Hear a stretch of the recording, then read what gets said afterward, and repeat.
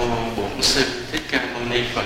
Hôm nay chúng ta nói chuyện với nhau về đề tài là bi trí dũng. Đây là 3 đức tính của một người đệ tử Phật phải có. Thực ra đây là cái phương châm của gia đình Phật tử khi mà bác sĩ Tâm Linh Lê Đình Thám sáng lập ra cái gia đình Phật Hóa Phổ hay là gia đình Phật tử bây giờ, thì có đưa ra cái phương châm giống như là 3 cái đức tính của một cái đoàn viên gia đình Phật tử là bi, trí và dũng. Ở bên ngoài nhắc, nếu ai nói chuyện nhắc hay nhìn thầy đừng nói chuyện, giữ im lặng. Ở bên ngoài sân thấy ai nói chuyện nhắc là dũng. 3 cái đức tính bi, trí, dũng này thực ra cũng có cái nguồn gốc từ trong kinh điển của Phật.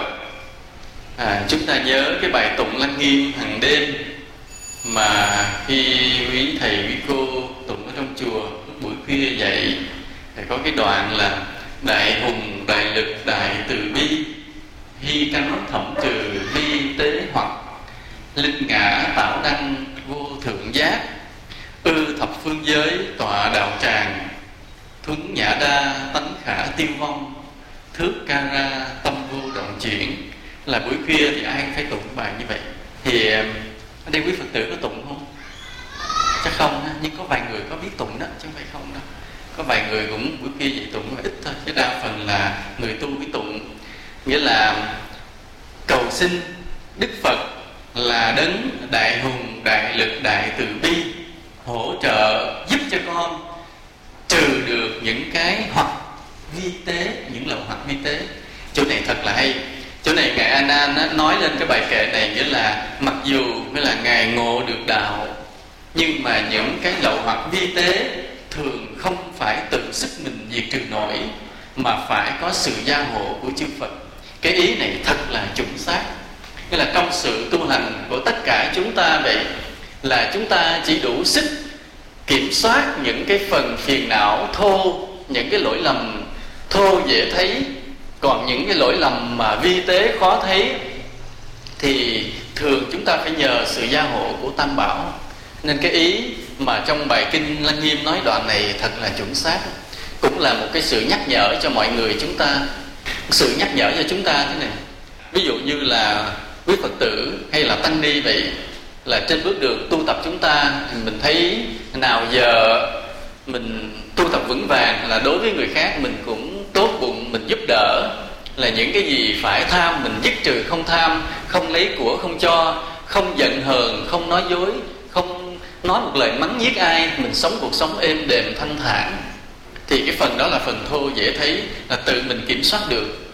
Nhưng mà trong sâu thẳm nội tâm của mình á, còn những điều hơn thua, những ích kỷ vi tế, những cái bực bội giận hờn ngầm ngầm mình vẫn không thấy được hết.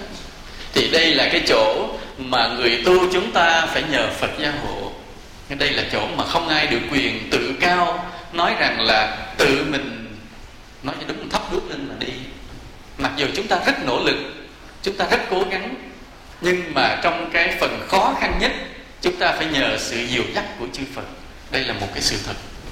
Người Tây Phương có một câu nói rằng là chúng ta phải tự giúp mình rồi trời mới giúp mình. Cái câu đó thì không phải câu trong đạo Phật, nhưng mà cái ý rất gần với cái việc tu hành của đạo Phật. Là chúng ta không phải tối ngày mình quỳ cầu nguyện Phật gia hộ để cho mình tu đắc đạo. Cái đó là sai. Nhưng đầu tiên á, bản thân mình phải hết sức nỗ lực. Nghĩa là chúng ta làm được mọi điều tốt trong cuộc sống này, là chúng ta nỗ lực tọa thiền, nhiếp tâm vào trong an định, kiểm soát bản ngã của mình, làm mọi điều, thì lúc đó chúng ta sẽ được sự gia hộ bí mật của chư Phật, của Tam Bảo. Còn nếu chúng ta không nỗ lực, chúng ta không có được sự gia hộ. Nên ở đây sự gia hộ của chư Phật giúp chúng ta ở cái phần khó khăn, phần vi tế. Nhưng mà ở buổi đầu, chính mỗi người chúng ta phải hết sức nỗ lực. Giống như có những người họ phát nguyện làm một cái công đức lớn. Ví dụ có người phát nguyện ấn tống kinh, có người phát nguyện đi chuyến cứu trợ, có người phát nguyện là ủng hộ chư tăng ni tu học vân vân. Thì khi phát nguyện như vậy, họ biết là không đủ sức lắm, nhưng mà vẫn nỗ lực ráng. Rồi bắt đầu gặp thiếu hụt, gặp sự chống đối, gặp trở ngại, nhưng mà họ cứ ráng, tự nhiên vượt qua một vài lần rất là may mắn. Tự nhiên có những điểm may mắn kỳ lạ đến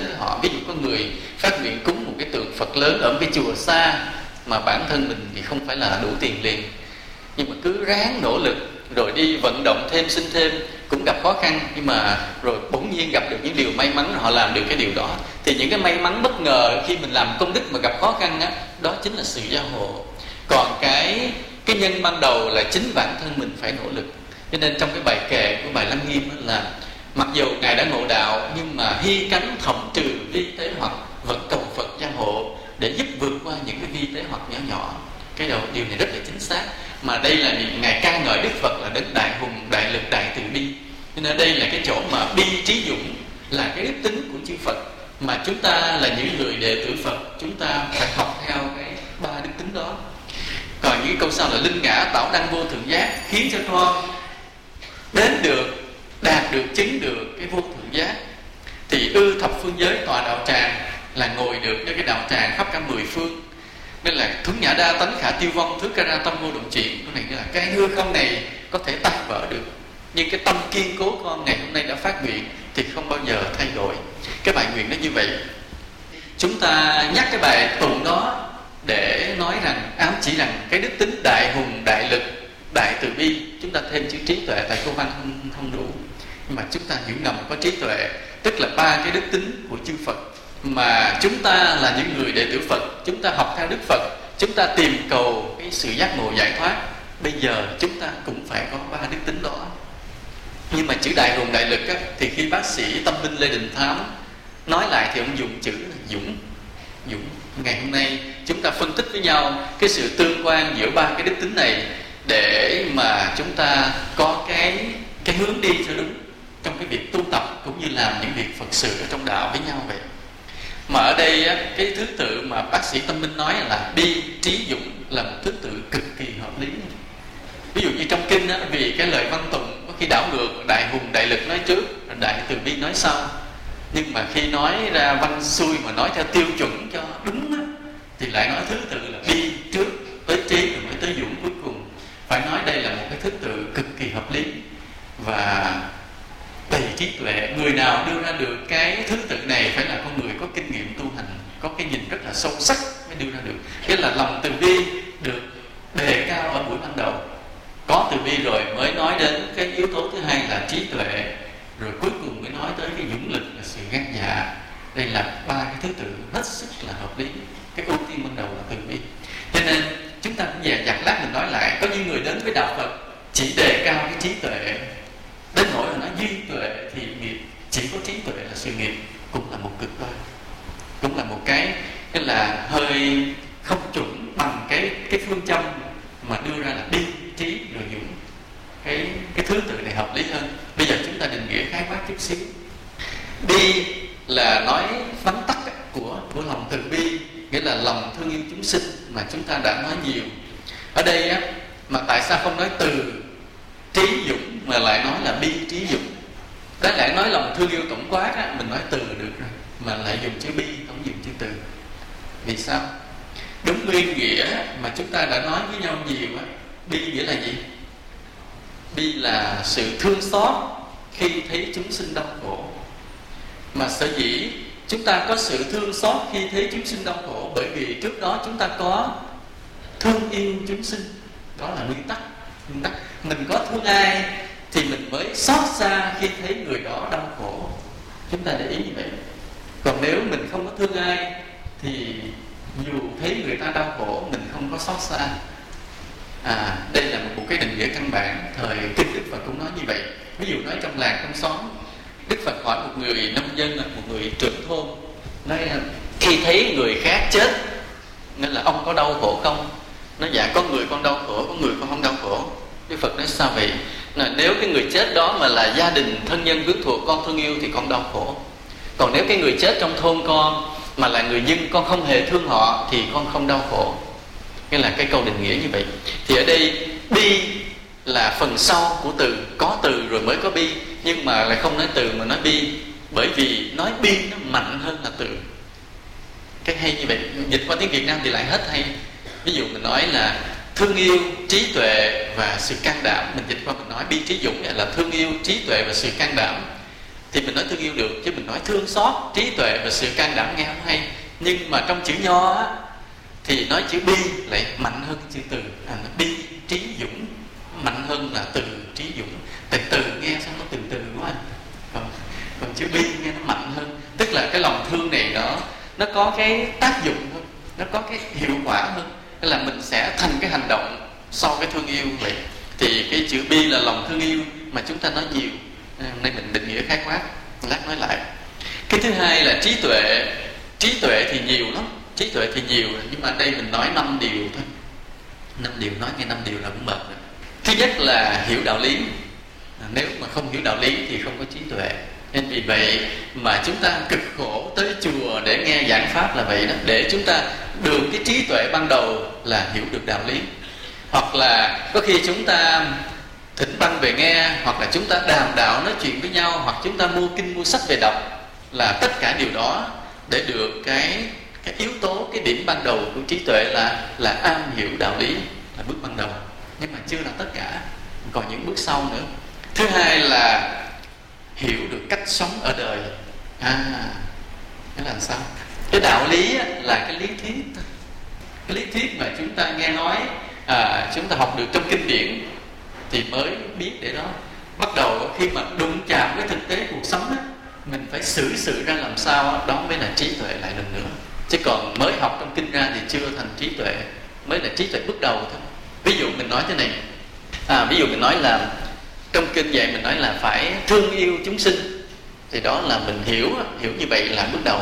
Nhưng mà khi bước ra cuộc sống thực, mình phải làm sao trải được cái lòng thương của mình đối với những người mình gặp trong cuộc sống. Đó mới là cái bước thứ hai của trí tuệ. Cho nên trong cuộc sống mình gặp con người mà mình không thương được thì bước thứ hai không có, cái trí tuệ thứ hai này không có.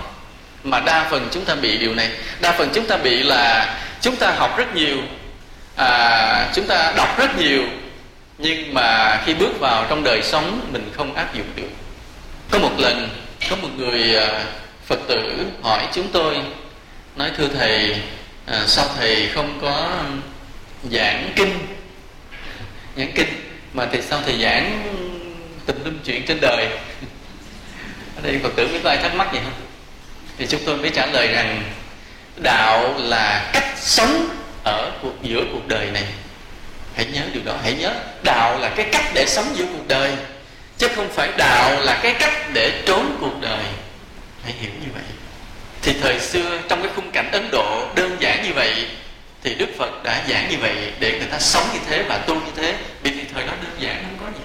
Nhưng ngày hôm nay cách hơn 2.500 năm, cuộc sống quá phức tạp, kỹ thuật quá biến đổi, thay cái quan điểm, cái tâm tình con người đã thay đổi hết. Và lúc này chúng ta bắt đầu cũng vậy, đòi hỏi một sự phát triển mới để đem đạo soi sáng vào cuộc đời trở lại lần nữa. Là đạo là cái cách để sống. Khi mà chúng ta biết được cách sống ở đời, sống tốt đẹp với con người, thì sau đó chúng ta có cái phước để thoát ra khỏi cuộc đời. Đây là điều chúng ta để ý. Là chúng ta lặp lại, đạo là cách sống ở đời cho đúng, cho tốt đẹp. Khi mà chúng ta đã biết cách sống ở đời cho tốt đẹp, thì sau đó chúng ta mới có cái phước để thoát ra khỏi cuộc đời. Có nhiều người lầm tưởng là khi chúng ta đến với đạo Phật, chúng ta đi tìm sự giải thoát thanh tịnh, là chúng ta phải quay lưng với cuộc đời liền. Xin thưa, người như vậy không bao giờ thoát khỏi cuộc đời được. Chỉ có người nào mà đã đi qua một quá trình sống tốt với cuộc đời, với con người, mới có thể thoát khỏi cuộc đời được. Cái trí tuệ thứ ba là này, trí tuệ thứ ba là nhận xét được con người. Cái này phần này hơi cao hơi sâu. Nghĩa là chúng ta sống ở đời, mình sống tốt đẹp rồi, nhưng trong cuộc sống này, khi mình gặp gỡ, mình tiếp xúc với mọi người, mình đánh giá được con người.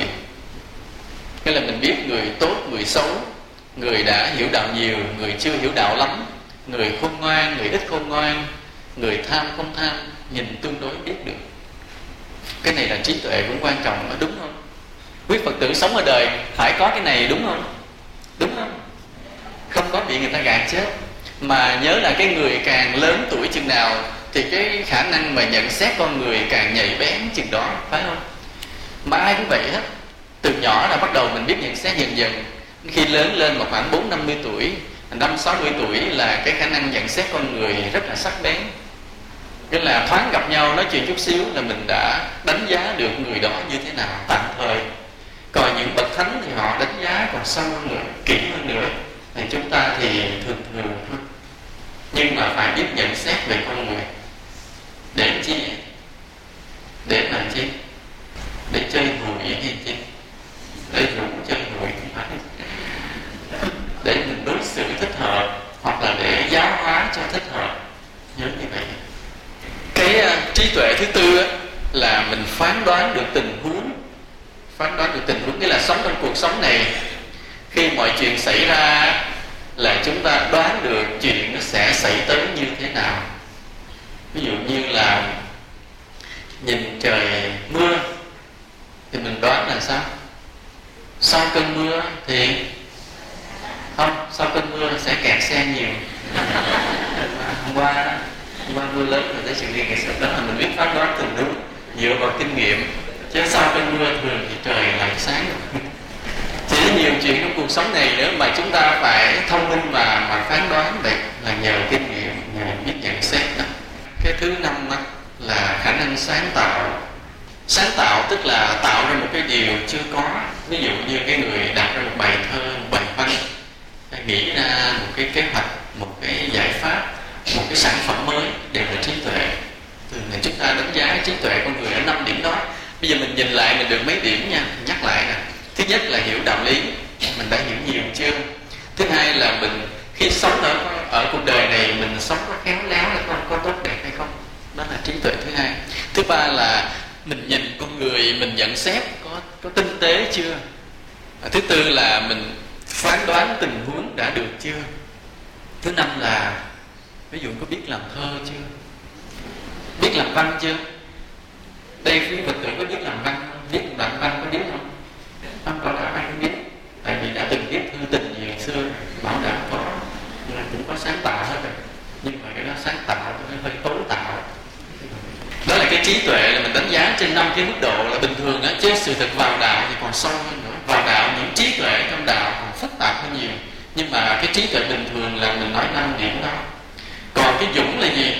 Dũng là gan dạ, chúng ta dám đối đầu với nguy hiểm để mình đi theo đạo lý, làm theo đạo lý. Dũng là sự gan dạ, dám đối đầu với nguy hiểm. Thì ở đây đó, đa phần người đệ tử Phật chúng ta có thể là nghe nói về từ bi, nghe nói với chưa có nhiều, nghe nói về trí tuệ là có học kinh học điển, nhưng mà cái gan dạ để tu hành, để sống chết với đạo thì mình ít nghe nói thôi, và cũng không để tâm tới. Cho nên đa phần người Phật tử chúng ta là sao? Nhát. Vì vậy mình sợ chết nhiều vậy đó. Chính vì cái dũng không có mà đạo Phật chúng ta ít. Chứ nếu mà những người Phật tử chúng ta chiêm nghiệm sâu về 3 đức tính này, bi trí dũng, mà nhất là yếu tố dũng, thì đạo Phật mình sẽ rất là mạnh, sẽ phát triển tốt. Chúng ta nhớ điều này là thiếu một trong 3 đức tính này thì chúng ta chưa xứng đáng là đệ tử Phật. Chưa xứng đáng. Chúng ta sẽ không tạo được nhiều công đức và cũng không thể nào đắc được quả thánh trong tương lai. Điều thứ nhất chúng ta nói là mình chưa xứng đáng là đệ tử Phật. Ví dụ bây giờ mình nói là mình bi, mình thương người, mình nói là ở bên trong cái nhà đó là có cái người đang bị tai nạn gì đó, cái bị thương chảy máu nằm trong nhà đó, nhưng mà leo vô không được, bởi vì nghe nói thấy tội nghiệp. Nhưng mà người ta nói nếu mà leo vô đó hay là bị hơi độc, hay là bị cướp, hay là vô đó rồi công an sẽ phao vu là mình giết cái người đó, nên thôi đừng có vô. Mình nghe nói vậy cái thôi mình không vô nữa, thôi ta chết từ từ thôi chứ mình không vô, vì mình sợ bị liên lụy. Cho nên mình nói bi thì thấy tội nghiệp, đứng ngoài tội nghiệp thì hít hà tội nghiệp ghê, nhưng mà khi leo vô cứu ta không dám, vì sợ lát công an nói của cái người này bị nghĩa là chảy máu xỉn, phải anh đi, anh có mặt ở đây phải anh giết không, rồi mình sợ liên lụy, cái mình thôi đứng ngoài chờ. đó là không có dũng. Nên vì vậy mà nếu không có cái dũng, mình không tạo được phước, mình trở thành con người nhút nhát là vậy. Lúc đó phải gan dạ. Nên nếu mà thiếu một trong ba điều, mình không có tạo được công đức. Những cái phước nào dễ dễ thì làm được, nhưng những cái công đức khó khăn mình không làm ra được, vì thiếu một trong ba điều đó. Hoặc có những lúc mà đòi hỏi cái sự khôn ngoan, nên là trí tuệ đó để làm phước, mà mình không có khôn ngoan mình cũng không làm phước được. Ví dụ bây giờ khi mình muốn đến với cái gia đình đó, mình đem cái băng giảng cho người ta nghe, nhưng mà trong cái gia đình đó, thì ông chồng ông nghe băng mà bà vợ thì bà cương quyết không chịu nghe, mà bà cản, vì bà sợ ông chồng nghe băng quá rồi ông chồng ông đi tu, ông bỏ bà, cho nên là ông cấm, bà cản tới cùng, bà làm dữ. Thì mình thấy vậy, mà nếu lúc đó mà mình thở dài, mình lắc đầu thì thôi, mình không làm được. Nhưng mà nếu lúc đó mình không ngoan một chút, mình tới mình tiếp xúc với bà vợ, mình ngoại giao, mình nói ngon nói ngọt, mình nói trước, mình nói ông chồng của em, ông nghe băng này xong ông thương em quá chừng, ông thương vợ quá chừng, nói câu đó có khi bà vợ lại cho ông chồng nghe băng. Thế là có khi mình không ngoan chút xíu để mình tạo được cái phước. Chứ còn nếu mà thấy khó khăn lui ra, không biết cách giải quyết thì không được. Chỉ với Phật tử nói nha, hễ mà gặp trường hợp ông chồng ngược lại cũng vậy. Ví dụ mình gặp ông chồng ông không chịu cho bà vợ tu hành, vì sợ bà vợ bỏ đi tu, thì mình gặp ông chồng mình nói vậy. Mình nói chứ em từ khi em nghe băng rồi em thương chồng em vô cùng vậy. Thì biết đó ông chồng lại cho bà vợ đi chùa nghe băng tụng kinh rồi vậy. Ví dụ như bạn bè mình mỗi tháng dự khóa tu mà người nhà không cho, mình cũng tới mình nói vậy. Ví dụ vậy. Tức là mình nghĩ là những giải pháp nào đó để mà mình giúp được người khác, mình đem đạo lý đến người khác, thì đó là cái trí. Chứ nếu không có trí, mình cũng không tạo được cái phước đó. Chính vì vậy mà trong ba yếu tố là bi trí dũng, thiếu một cái mình không tạo phước được. Mà nói là về lâu về dài không đắc được quả thánh, không chứng được quả thánh. Bởi vì một vị thánh là một người sao? Phải có lòng từ bi. Không có lòng từ bi không làm ông thánh được, phải không? Có ông thánh nào mà trơ lì không thương ai không? Không, phải không? Thánh là phải thương chúng sanh. Cho nên mình phải có lòng từ bi, mình mới sau này làm thánh được. Có ông thánh nào ngu không? Có không? Không. Ông thánh nào cũng khôn tài trời hết trơn. Ông nói một câu mình suy nghĩ 3 năm nghĩ không hết. Tức là cái trí tuệ của ông. Ông nói một câu thơ thỉnh thỉnh, mình 3 năm sau mình mới hiểu được hết cái ý nghĩa của ông. Vậy như có cái người đến gặp một vị thầy, nói thưa thầy, là cái việc tu hành con làm sao? Không biết là con tu hành có được hay không? Thì ông thầy ông nói đến khi nào mà cái làm mở cửa mà thấy hoa mai thì mới có thể là vào được đạo. Thì ông nói cơ ngồi đó mình suy nghĩ, mình nghĩ mở cửa mà thấy hoa mai thì chắc là tượng trưng cho mình mở cửa tâm hồn mình thấy được một cành hoa mai, tức là ngộ được Phật tánh gì đó. Mình hiểu theo nghĩa thiền mà không biết có đúng hay không, cứ ngồi suy nghĩ hoài. Nhưng mà đâu có ngờ 5 năm sau, một cái lần đó mình mở cửa ra cái mình thấy ai để cái cành hoa mai đó thiệt, đúng như ông tiên tri. Mà ngay lúc đó tự nhiên mình tâm mình ngộ đạo luôn. Tức ông nói nghĩa đen, mình cứ ngồi hiểu nghĩa bóng, mà nghĩ 5 năm nghĩ không ra. Nên những vị thánh đó, họ thấy trước cái trí tuệ, mà họ nói xa nói gần, họ không nói ngay. Tại nói ngay sợ mình kiêu mạn. Ví dụ như biết mình giỏi đó, họ không có khen. Tại khen mình kiêu mạn, chứ nó xa gần. Nhưng mà nếu mình mà dở đó thì mấy vị phê bình liền. Còn mình hay thì mấy ngày không có khen. Đa phần như vậy. Ví dụ như thấy cái người đó là căn cơ cao, là tu tập có thể tiến bộ rất là nhanh, nhưng các ngài cũng không có khen. Cũng giả bộ nói xa gần để cho mình cố gắng. Còn khen ngươi đến đây ngươi căn cơ thiệt là đại căn đại trí là nhiều khi mình mất cái phước liền, kiếp sau mình rớt lại liền. Cho nên ở trong sử 33 vị tổ có cái câu chuyện, mình không biết thực hư thế nào, nhưng mà nói về nhân quả rất là đúng. Tức là khi mà ông thầy ông nhìn thấy người đệ tử có cái khả năng chứng đạo, ông mới khen.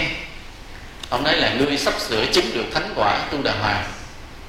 Nhưng mà không ngờ là tháng sau gặp lại, ông nhìn thấy người đệ tử đó mất, không còn có cái phước để chứng quả nữa. Vì sao vậy? Vì cái người đệ tử đó một lần đi vào chùa, cầm cái gậy đè lên trên cái tượng Phật. Lúc cái tượng Phật tạc ở bên bức tường á, cái người đi vào sơ ý để cái gậy đè vào mặt Phật, rồi mới đi vô thánh điện. Không ngờ có một chút xúc phạm tượng Phật đó mà mất cái chứng quả thánh. Cũng giống như phe Taliban vậy, lấy đại bác bắn vào tượng Phật, thì vài tháng sau giờ sao? Ta đuổi chạy quá cờ, mất hết phước để mà cai trị một cái xứ sở khác. Nhân cái trở lại của Taliban, mình nói cái câu này, một cái câu danh ngôn này, nói nếu chúng ta bắn vào quá khứ bằng súng lục thì tương lai sẽ bắn lại chúng ta bằng đại bác. Có câu nói nghĩa là mình phê bình cái người xưa một lời, sau này cái người hậu thế của mình sẽ phê bình lại 10 lời mình. Tức là nói như vậy. Còn ở đây Taliban thì bắn vào quá khứ bằng đại bác, thì tương lai sẽ bắn vào họ bằng gì? Bằng hỏa tiễn hành trình Tomahawk, và bằng nhiều thứ bom khủng khiếp, bom chùm, bom gì luôn. Đó là cái nhân quả. Khi người ta xúc phạm tới tượng Phật thì người ta không còn phước gì nữa. Nhưng mà trở lại vấn đề là cái lời mà một bậc thánh họ không dè dặt, ít có khen ai là vậy đó. Chê thì dễ để cho người kia bớt có tự cao, chứ còn lời khen rất là dè dặt. Nên vì vậy quý Phật tử đến gặp quý thầy mà hỏi thưa thầy con tu được không, mà quý thầy chê đó, thì là đúng là mình bậy thiệt, là chắc là mình có lỗi nhiều.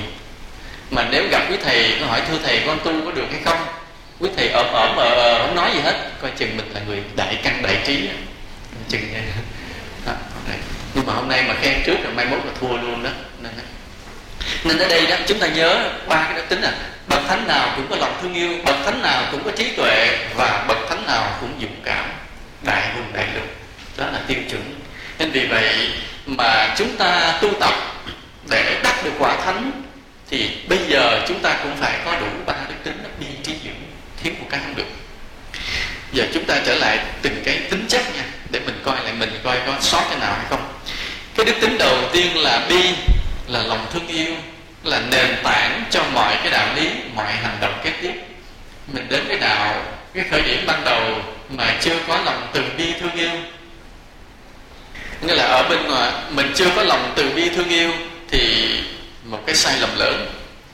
Nhưng mà cái chỗ này mình nói nhiều, đây mình nói tính chất hôm nay thôi, là khi chúng ta đưa ra một cái đạo lý, chúng ta làm một hành động mà nếu không dựa trên cái bi tâm thì đó trở thành thủ đoạn liền. Cái chỗ này thì tinh tế lắm, ngay cả quý thầy mình nhiều khi cũng bị. Mình nói là một đạo lý để giảng giải cho Phật tử, mà cái đạo lý đó không có dựa trên nền tảng từ bi thì coi chừng cái đạo lý đó không phải đạo lý, mà là một thủ đoạn để sống. Một thủ đoạn để sống, chứ không phải là một đạo lý để tu. Khác chút xíu đó thôi. Ví dụ sao? Ví dụ mình nói thế này, mình nói rằng tu phải giữ tâm thanh tịnh, thì câu này là phải đạo lý không? Phải không? Nghe rất đạo lý không? Nghe rất đạo lý. Thế là người tu phải giữ tâm thanh tịnh, nghe rất đạo lý. Họ không chắc vì sao vậy? Bởi vì cái người mà tập thôi miên họ cũng giữ tâm thanh tịnh. Cái người luyện mà pha kia, những thuật sĩ Ấn Độ họ cũng giữ tâm thanh tịnh.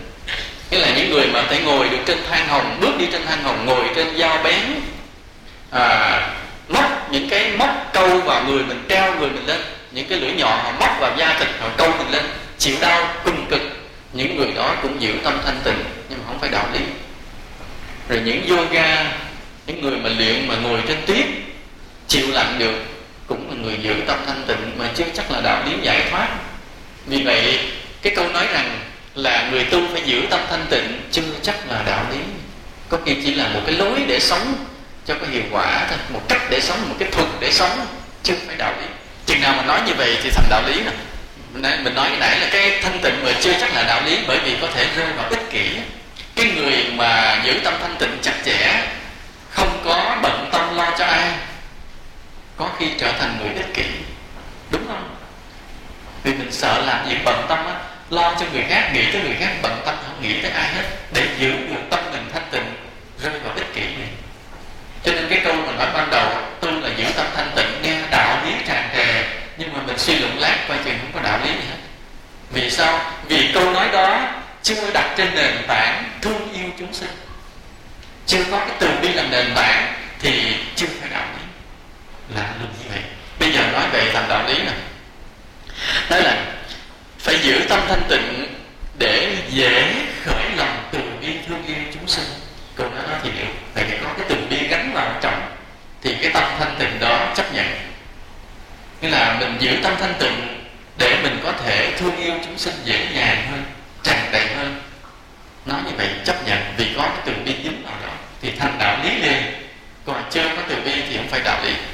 Hoặc là nói thế này, nói rằng phải thương yêu chúng sinh, làm lợi ích, an vui chúng sinh, thì tâm mình sẽ được an vui thanh tịnh.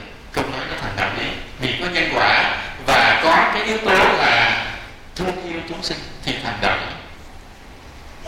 Học ví dụ thế này, ví dụ nói rằng người tu phải lấy trí tuệ làm sự nghiệp chính, nó là duy tuệ thiện nghiệp, thì câu nói này thành đạo lý chưa? Chưa, vì chưa nói tới từ bi. Nó duy tuệ thiện nghiệp là chỉ có trí tuệ là sự nghiệp chính, ngoài ra cái khác bỏ. Câu nói đó không phải đạo lý, vì chưa nói tới từ bi. Vậy mà nhiều người tu sùng cái phương châm này lắm đó. Nhiều người cái nói chữ duy tuệ thiện nghiệp là một phương châm chính để sống, để tu. Không phải. Chưa nói tới từ bi thì không có gì thành đạo lý hết. Chỉ là có khi thành một thủ đoạn, có khi thành một cái thuật để sống, một cách để sống. Bây giờ nói thế này thì thành đạo lý nè. Vì chúng ta phải thương yêu chúng sinh, phải làm lợi ích chúng sinh, nên chúng ta cần có trí tuệ để biết cách mà làm lợi ích chúng sinh. Câu nói là thành đạo lý. Vì chúng ta thương yêu chúng sinh nên chúng ta cần có trí tuệ để biết cái cách mà làm lợi ích chúng sinh. Câu nói đó thành đạo lý, vì có thương yêu trong đó. Quý Phật tử, thầy với cô đồng ý. Hôm nay thì có biết thầy với cô đi nhiều, làm hơi run. Rồi để điều này nữa là để mà tu tập được cái lòng từ bi thì mỗi hành động, mỗi ý nghĩ chúng ta phải xét cho kỹ là mình có lòng từ bi hay không. Cái người tu mà thành tựu hay không hơn nhau chỗ này. Hơn nhau chỗ là trong mỗi hành động của mình, mỗi ý nghĩ của mình có cái từ bi dính ở trong hay không, chút xíu đó thôi. Mà người này tương lai sẽ thành Phật, hoặc người này tương lai chỉ là người tầm thường luân hồi mãi, không cần biết xuất gia tại gia, mà để ý coi mỗi hành động, mỗi lời nói của mình có cái từ bi trong hay không. Mà phải đạt được cái trình độ là từng một cái ý niệm nhỏ khởi lên vẫn có từ bi ở trong, phải đạt tới trình độ đó, chứ không phải là lâu lâu mới từ bi một lần. Cái người mới tu thì lâu lâu từ bi một lần được. Lâu lâu từ bi là nghĩa là sao? Nghĩa là suốt cả ngày mình không có khởi tâm từ bi với ai, nhưng mà khi có một người đến, họ khổ quá, cái mình động lòng thương xót, mình giúp họ, thì lúc đó là lúc khởi tâm từ bi cũng tốt, nhưng mà chưa thường xuyên. Hoặc là cả ngày mình không có khởi tâm từ bi gì hết, nhưng mà chợt đọc báo thấy cái cơn bão thổi vào Phú Yên, thổi sập 1.000 mấy trăm căn nhà, cái mình thấy xót xa mình mới vận động để mà đi cứu trợ hoặc là gửi đoàn cứu trợ, thì đó là lòng từ bi. Nhưng mà lâu lâu thôi, chứ chưa đạt được cái trình độ mà mỗi ý niệm đều có từ bi ở trong. Thì nãy mình nói đó, khi đụng chuyện gì đó mình khởi từ bi là người đó cũng tốt lắm rồi đó, phải không? Tốt lắm rồi đó, tu theo đạo Phật mà vậy là cũng khá lắm. Tức là đụng cái người khổ mà mình biết thương, biết tìm cách giúp, là người này cũng đạt tiêu chuẩn lắm rồi đó. Một đệ tử Phật cũng ngon lành. Nhưng mà để làm thánh thì chưa đủ. Để làm thánh thì cái người này mỗi một ý nghĩa nhỏ trong tâm đều có gắn cái từ bi trong, đều có từ bi. Ví dụ sao mỗi ý nghĩa nhỏ mà đều có từ bi trong. Ví dụ thế này, ví dụ bây giờ mình ăn cơm, ngay khi lúc mình đang ăn cơm thì ăn cơm chuyện của cá nhân mình mà cũng gắn cái từ bi trong. Cái người mà tu tới mức độ lý tưởng là vậy. Lúc đó ăn phải ăn cho mình. Ăn cho ai? Ăn cho ai? Vì chúng sinh mà ăn, vì Phật Pháp mà ăn. Mặc dù bên ngoài dòm giống như mọi người cũng ăn cho no, nhưng mà cái người chưa có từ bi á, thì ăn cho mình, ăn để mình no, ăn để mình khỏe. Mà cái người tu tới mức độ lý tưởng á, bưng bát cơm lên ăn là vì chúng sinh, vì Phật Pháp mà ăn, chứ không phải vì cuộc sống cá nhân mình. Nghĩ trong tâm ăn để có sức khỏe mà tu hành và làm lợi ích cho Phật Pháp, cho chúng sinh. Con bưng bát cơm này con ăn, con không có ăn cho con. Tức là mỗi hành động nhỏ, một ý nghĩa nhỏ cũng là có từ bi trong. Nên cái người này ăn mà không có tham, nghĩa là khi cần phải ăn nhiều, mà khi phải chia sẻ không ăn nhiều thì không ăn nhiều. Mỗi một thành viên một chút xíu đều như vậy. Ngay cả cái người đó ví dụ hoặc họ dùng cái phương tiện nói chuyện nhỏ nhỏ nhiều quá thôi để mọi người chúng ta suy gẫm cái ý nghĩ, mỗi một hành động ý nghĩ trong đời sống mình bình thường. Với những lúc mà mình giữ tâm thanh tịnh thì thôi, còn khi mà đụng chuyện khởi ý nghĩ đều đặt trên cái nền tảng là thương yêu chúng sinh, cái người đó sẽ chiến thắng được. Người đó là đệ tử kinh của Phật. Có một điều này nữa, ví dụ như là thường đấy chúng ta tu tập, mình có cái pháp môn để giữ tâm cho thanh tịnh, hoặc là cái người đó thường xuyên niệm Phật, lúc nào mình cũng giữ cái câu niệm Phật trong tâm, hoặc là người đó lúc nào cũng quán sát tâm để giữ tâm thanh tịnh theo thiền tông như vậy. Và có người lúc nào cũng giữ hơi thở để cho tâm thanh tịnh, hoặc có người lúc nào cũng quán thân tâm cảnh này là hư ảo, là vô thường. Thì đa phần chúng ta tu tập ai cũng có một cái phương pháp để nhiếp tâm như vậy.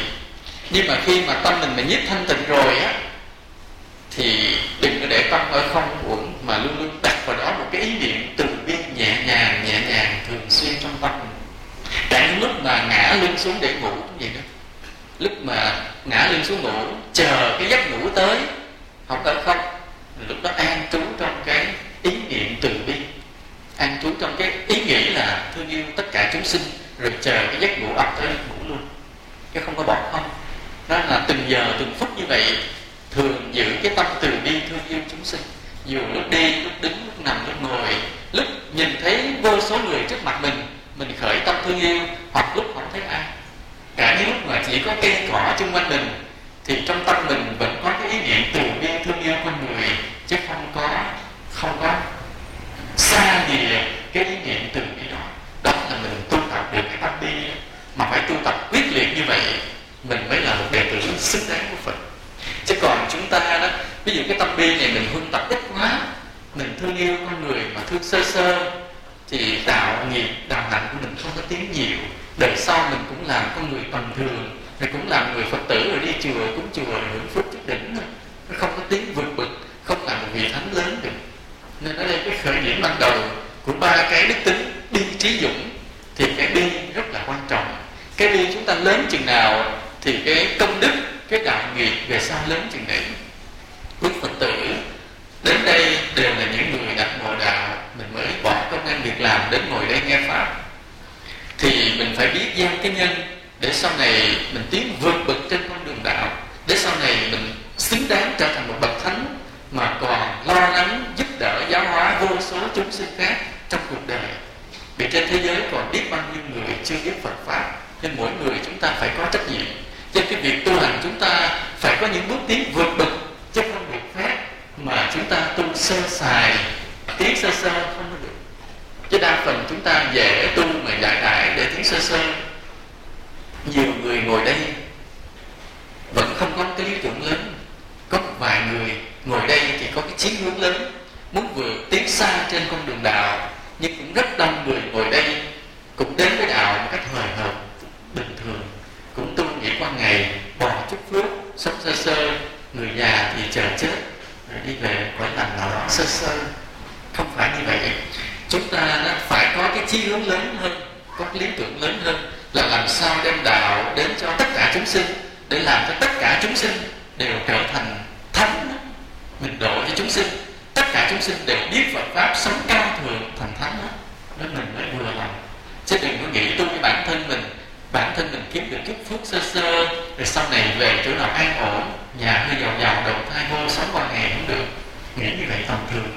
Chúng ta phải có cái lý tưởng tiến vượt bậc, mà có cái lý tưởng vượt bậc đó, muốn có cái lý tưởng vượt bậc đó là phải có lòng bi cho lớn, thương yêu chúng sinh. Cái huân ý niệm nó thường xuyên hàng ngày hàng giờ như vậy.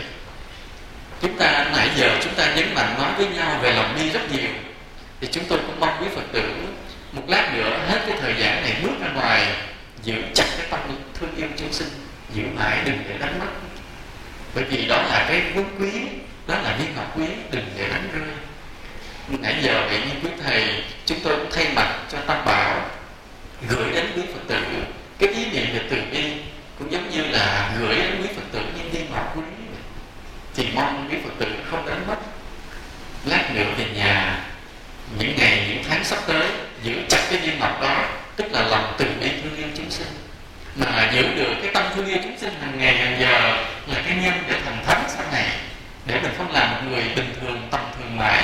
cứ lăn trôi trong luân hồi hoài. Mà nhờ cái lòng thương yêu lớn là chúng ta mới có thể vượt ra khỏi luân hồi. Đó là nói về cái lòng bi. Bây giờ nói về cái trí tuệ. Cái trí tuệ thường là cái tài, thường làm cái nhân quả lớn, cho nên mỗi người mỗi khác nhau. Cái người mà đã có cái phước đời trước, đời này họ có cái trí tuệ lớn, có cái tài năng lớn. Còn cái người mà đời trước ít có tạo phước, đời này cái trí tuệ bình thường, cái tài năng bình thường. Cho nên nó không phải do luyện tập mà thành tựu được trong ngày một, ngày hai. Nhưng mình thấy cái người kia giỏi, mình nhiều khi mình ráng rượt theo để giỏi bằng người ta không được. Vì nó là nhân quả của những kiếp xưa. Những kiếp xưa người ta đã đem cái tài năng để giúp ích mọi người, nên bây giờ họ giỏi trở lại và rất giỏi. Còn mình lười, mình ít có giúp ai, nên bây giờ tài năng mình không lớn thì đành chịu. Cho nên mình cứ dùng cái ganh đua rượt theo, rượt không được. Bởi vì cái nhân quả về cái trí tuệ, thông minh, tài năng nó được quy định ở kiếp trước. Nhưng mà tuy nhiên chúng ta biết cách tập luyện cũng thành từ từ, mà tập luyện đúng với nhân quả. Chứ chúng ta đừng có ganh đua bình thường không có bằng người ta, mà đi đúng nhân quả, từ từ mình sẽ phát triển tài năng lên dần dần. Bây giờ trước hết mình nói theo nhân quả xa đó, thì từ bi là nhân mà trí tuệ là quả. Đó là cái nhân quả. Cái người mà có lòng thương yêu chúng sinh thì tự nhiên lâu dài người này có trí tuệ. Đó là nhân quả. Nhân quả về lâu về dài, chứ không phải là một ngày một bữa mà được. Chúng ta để ý thế này, là người mà có cái tình thương đó, tự nhiên họ hay có cái dấu hiệu của sự sáng tạo, cái trí tuệ đặc biệt. Ngay cả một người ví dụ có cái lòng thương mẹ thôi, có một nghệ sĩ có lòng thương mẹ cũng tự nhiên tạo được một bài hát hay. Thì cái tạo được một bài hát hay nó là cái tài năng, nhưng mà sự thật nó xuất phát từ cái lòng thương cha mẹ mình. Có những người mình thấy họ bình thường, nhiều cái đời sống họ cũng không hay đó, nhưng mà bất ngờ tự nhiên thương cha thương mẹ, đọc được bài nhạc cũng hay. Đó là cái lòng thương nó tạo ra cái sự sáng tạo và trí tuệ. Còn ở đây một cái người đệ tử Phật mà với cái lòng thương yêu chúng sinh lớn, cái người này lâu dần thì họ có trí tuệ, nói ra câu nào nó sâu sắc câu đó, nói ra câu nào nó vĩ đại câu đó, là trong cuộc sống họ giải quyết vấn đề tự nhiên nó sáng lên, nó hay lên từ từ. Đó là cái từ bi mà sinh ra trí tuệ.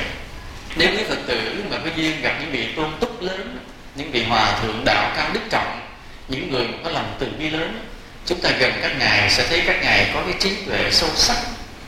Như lúc trước kia nó có hòa thượng Thiện Hòa, Thượng Thiện Hòa là giám đốc ở Ấn Quang. Thường là người nổi tiếng có cái lòng từ đặc biệt. Nghĩa là hòa thượng chưa nói gì, mình đến gần mình chỉ nhìn thấy hòa thượng mình mềm lòng liền, cảm động liền. Vì cái ánh mắt hòa thượng toát ra cái từ bi thường xuyên. Không biết ngài huân tu cái từ bi kiếp nào đời nào mà cái lòng từ luôn luôn tỏa ra xung quanh. Ai thấy ngài cũng chỉ muốn quỳ lại vì cái lòng từ bi như vậy. Mà ngài giải quyết nhiều việc sắc bén và cái ý chí đặc biệt. Có một lần chúng tôi nghe kể hòa thượng đi lên trên núi Vũng Tàu thăm cái người hàng đệ tử học trò của mình. Cái chuyện từ Nhã đi xuống, đi xuống thì khi đã từ Nhã rồi đi xuống băng qua đường thì không có xe, hòa thượng phải đứng chờ ở nắng, lúc có trời nắng. Thì cái người vị thượng tọa mà học trò mới thỉnh hòa thượng trở lên lại để mà chờ xe. Hòa thượng nói không, đã từ Nhã rồi thì không nên quay lại, cứ chịu khó đứng chờ xe tới. Thế là những cái người mà họ lớn là họ có những cái ý chí như là Trường kỳ lạ, cứng rắn. Họ rất hiền lành, rất thương yêu con người, nhưng với bản thân mình họ cứng rắn và nghiêm khắc. Những cái dấu hiệu như bậc tôn túc họ không có dễ dãi với mình, mà ai đến gần hòa thượng thì bị mềm lòng bởi cái lòng từ đặc biệt như vậy. Mà nhiều bậc tôn túc lớn đều giống như vậy, là có cái lòng thương yêu con người lớn và rồi có cái trí tuệ lớn. Trong cuộc sống chúng ta cũng vậy. Nghĩa là khi chúng ta thương yêu con người thì tự nhiên dần dần cái trí tuệ phát sinh. Cái từ bi là nhân mà trí tuệ là quả. Thế có những người không hiểu điều này. Ví dụ như chúng ta muốn có trí tuệ, thấy nhiều người giỏi, mình cũng muốn giỏi theo, nhưng mà không được. Vì sao vậy? Vì không có đúng nhân quả. Nên thấy người khác giỏi, mình muốn giỏi thì trước hết phải tu tập lòng từ bi cho vững. Lòng từ bi vững chắc rồi, tự nhiên 5 năm sau, 10 năm sau mình sẽ thấy mình thông minh hơn lúc trước. Đó là điều rõ ràng. Cái trí tuệ nó đến nhiều khi đòi hỏi về cái 5 năm, 10 năm, 5 năm là hơi nhanh. Trên 10 năm, 20 năm mới tới. Mà qua kiếp sau thì mới đạt được cái đỉnh cao. Nếu suốt kiếp này mình tu tập từ bi. Đó là nói nhân quả xa. Bây giờ nói cái nhân quả gần. Cái người mà có lòng thương yêu á, người khác á, mình hay tìm cách làm lợi ích cho người khác. Hay tìm cách. Ví dụ bây giờ mình thấy có người kia nghèo mà mình cũng không giàu để giúp. Nếu mà giàu nó dễ rồi, như thấy người ta nghèo mình thương, mình cứ xách tiền túi ra cho xong chuyện. Nhưng có những trường hợp ví dụ mình thấy người ta nghèo mà bản thân mình không đủ sức giúp, lúc đó mình mới suy nghĩ rồi vận động dùng cách này, bàn bạc cách kia. Mình mời gọi mọi người bàn lại tìm cái phương pháp mà để đỡ tổn thương mà lợi ích có thể giúp đỡ người khác được. Thì chính cái tìm cách đó nó là cái nhân nó tạo thành trí tuệ. Chính cái tìm cách đó. Trên sống trên đời mình không bao giờ tìm cách để giúp ai hết thì không bao giờ mình có trí tuệ, cũng không có phước luôn. Muốn làm phước không phải dễ. Đâu phải là mình có sẵn tiền đụng đâu có tiền buông lên hành đó, phải không? Cái người ít, cái người giàu như vậy ít. Cái người giàu mà hãy muốn làm cái gì là bỏ tiền ra làm liền, cái người đó hiếm. Đa phần chúng ta muốn làm phước thì nhiều mà tiền trong túi thì ít, phải không? Đa phần như vậy đúng không? Đúng không? Có nhiều người không biết là thằng không muốn làm phước hay sao.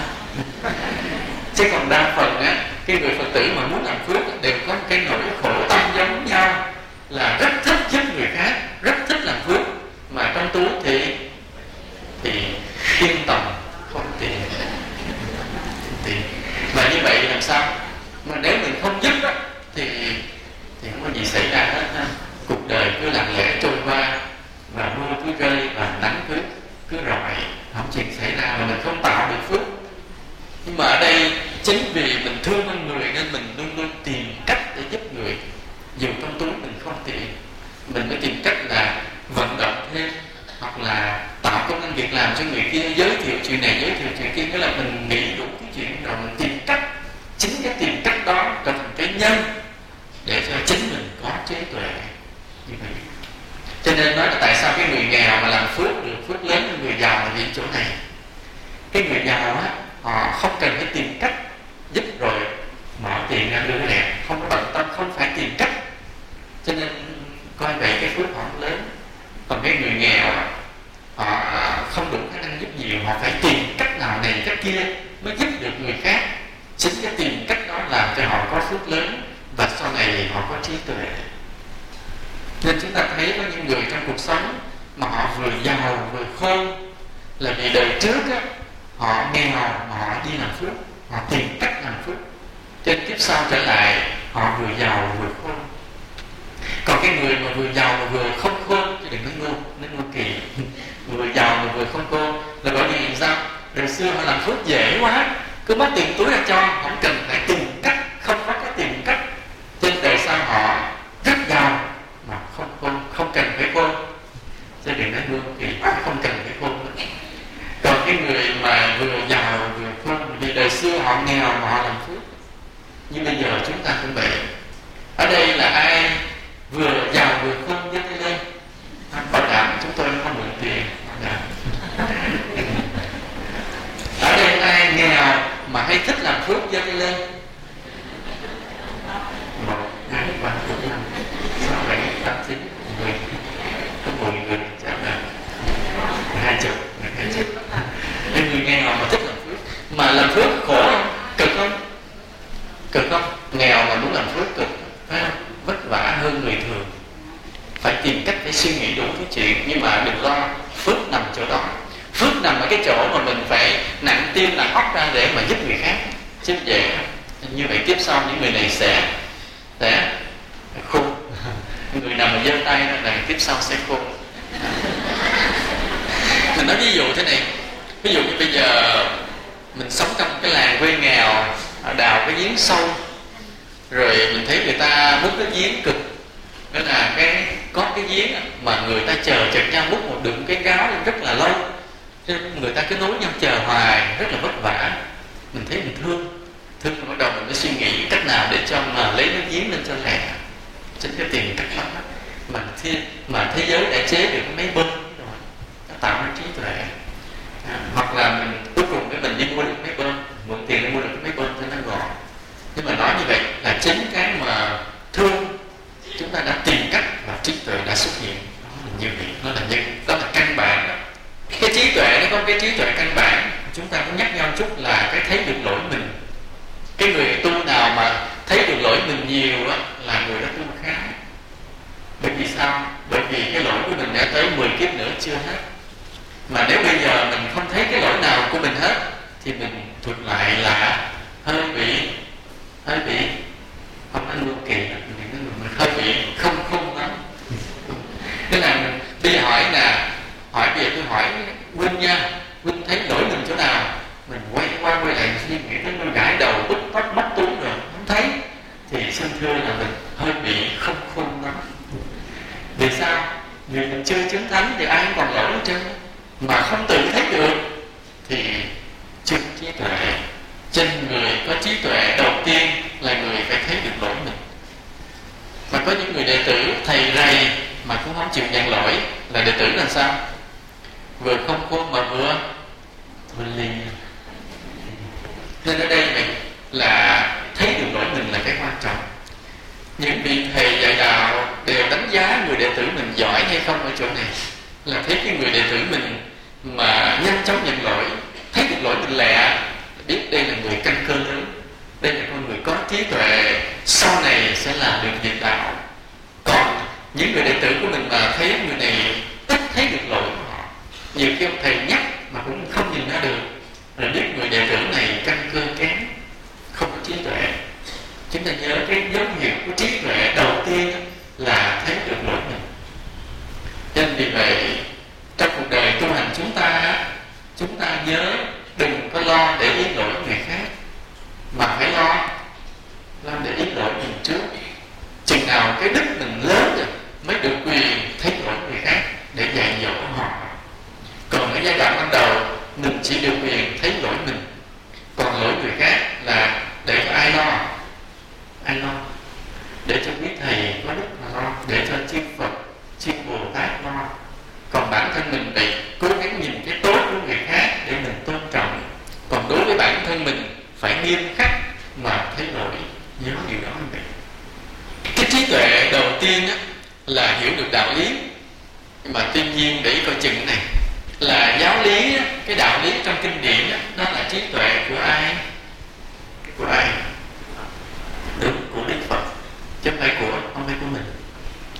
Bây giờ mình học được cái đạo lý đó xong, hiểu rồi, thuộc rồi, cái mình đi ra mình nói làm như của mình làm sao?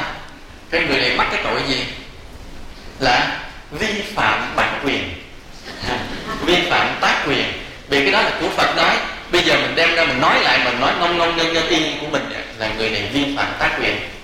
Mà may là Đức Phật đã nhập Niết Bàn, và Đức Phật cũng không bao giờ kiện mình hơn cái đó. Chứ còn mà gặp người khác họ kiện. Nhưng mà như vậy sao? Cũng là mình tổn phước. Chúng ta nhớ.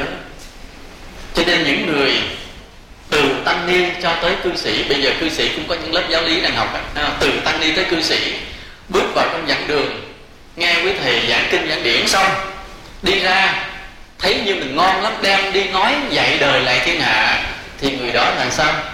Vi phạm tác quyền. Và sẽ bị sao? Phạt. Luật pháp thế gian không phạt mình, nhưng luật nhân quả phạt mình xoáy tráng. Hãy nhớ điều đó.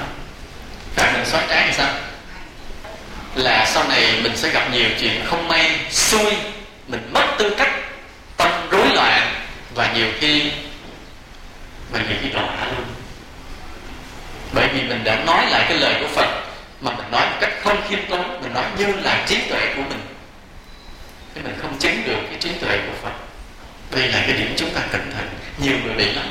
Nghĩa là trong đạo Phật bị cái này nhiều lắm.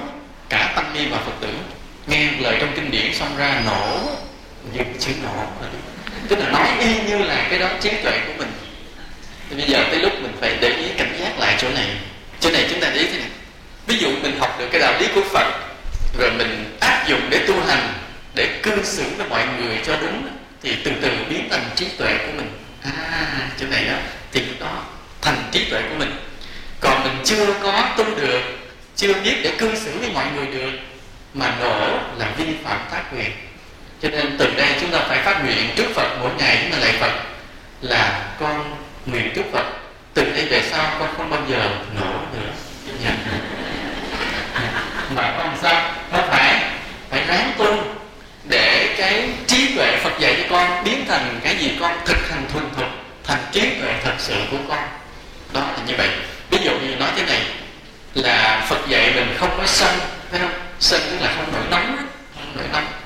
Đó là mình học cái giáo lý không sân. Thì vì mình phải hành cái giáo lý không có sân đó để cuối cùng mình chứng được cái giáo lý không sân đó. Phải chứng được rồi bắt đầu mới được quyền nói. Lúc đó mình nói không bị mang tiếng là nổ nữa, mà lúc đó trở thành một lời dạy quý báu cho vô số người khác. Chúng ta nhớ như vậy.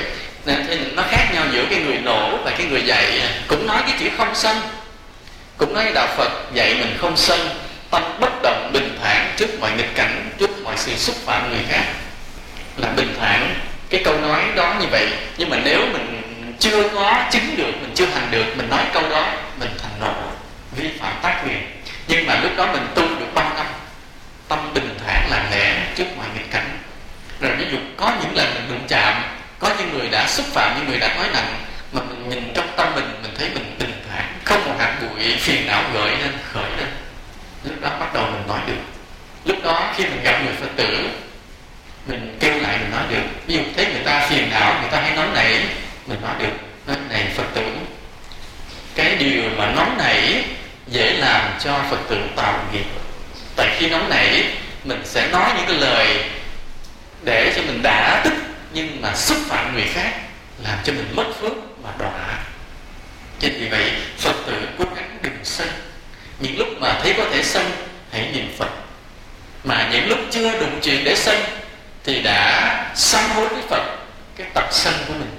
Dù chưa sân nha, mình đã quỳ lạy Phật phát nguyện là xin cho con dù đụng chuyện trái ngang nghịch cảnh con không khởi sân.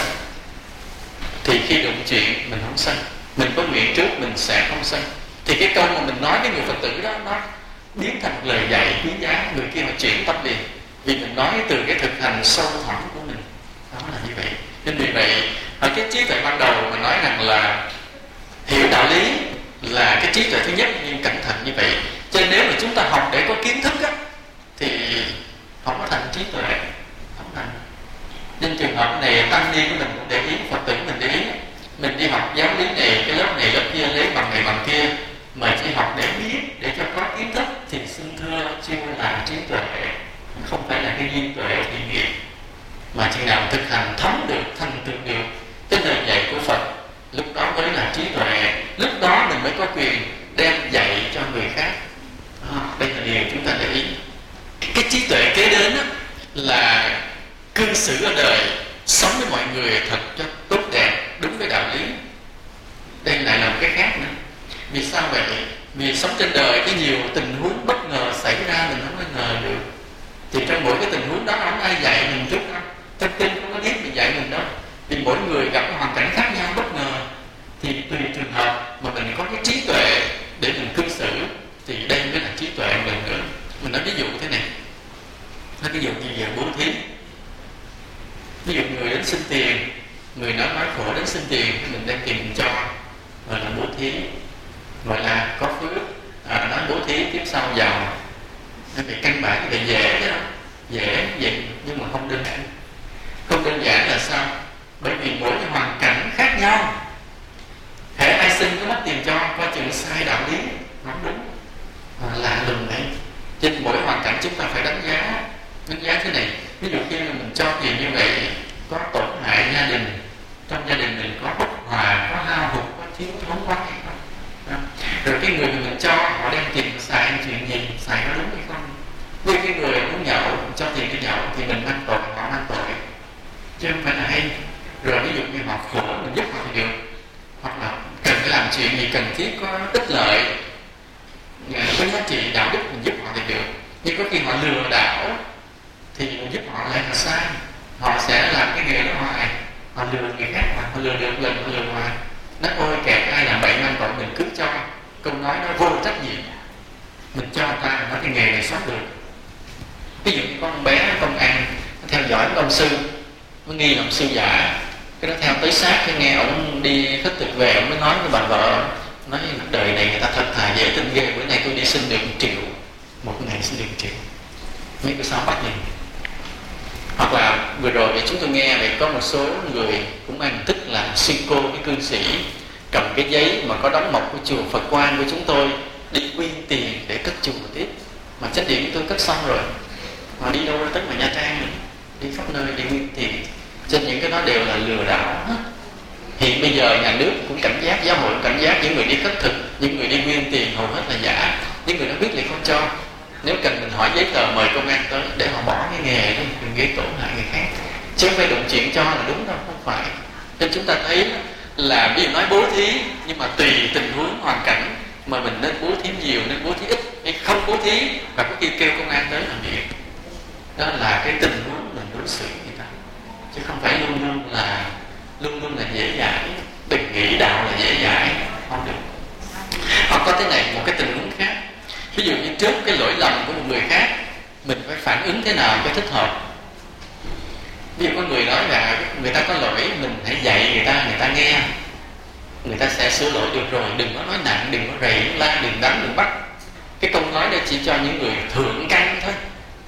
Những người thượng căn á, họ có lỗi á, mình nói điềm đạm, họ biết suy nghĩ, họ sửa lỗi họ. Cái người đó trên đời được mấy người? Chỉ có những số người ngồi đây là hy vọng có. Tức là người có đạo, biết tu hành á, khi họ có lỗi, mình phân tích, mình nói ngọt, phân tích cái lỗi họ nghe, họ sửa lỗi. Nhưng ở trong đây đông như vậy chứ, chừng nhiều khi 1/4 người trình độ đó thôi. Chứ còn có số người 3/4 còn lại có khi phải nói nhiều lần, có khi phải trừng mắt, có khi phải hầm hè gầm ghè rồi mới sợ, chứ không phải dễ. Cho nên tùy cái người đó mà mình có cái thái độ để họ sửa lỗi. Nên có cái người mà giỏi căn cơ cao á, mình phân tích ôn tồn, họ hiểu được sai trái, họ bỏ cái lỗi gì. Nhưng có người á thì mình phải sao? Phải rầy, tức là nói mà vừa nói nghiêm khắc, chứ không có nói ôn tồn được, không có nói nhẹ nhàng mà phải rầy, phải cứng rắn.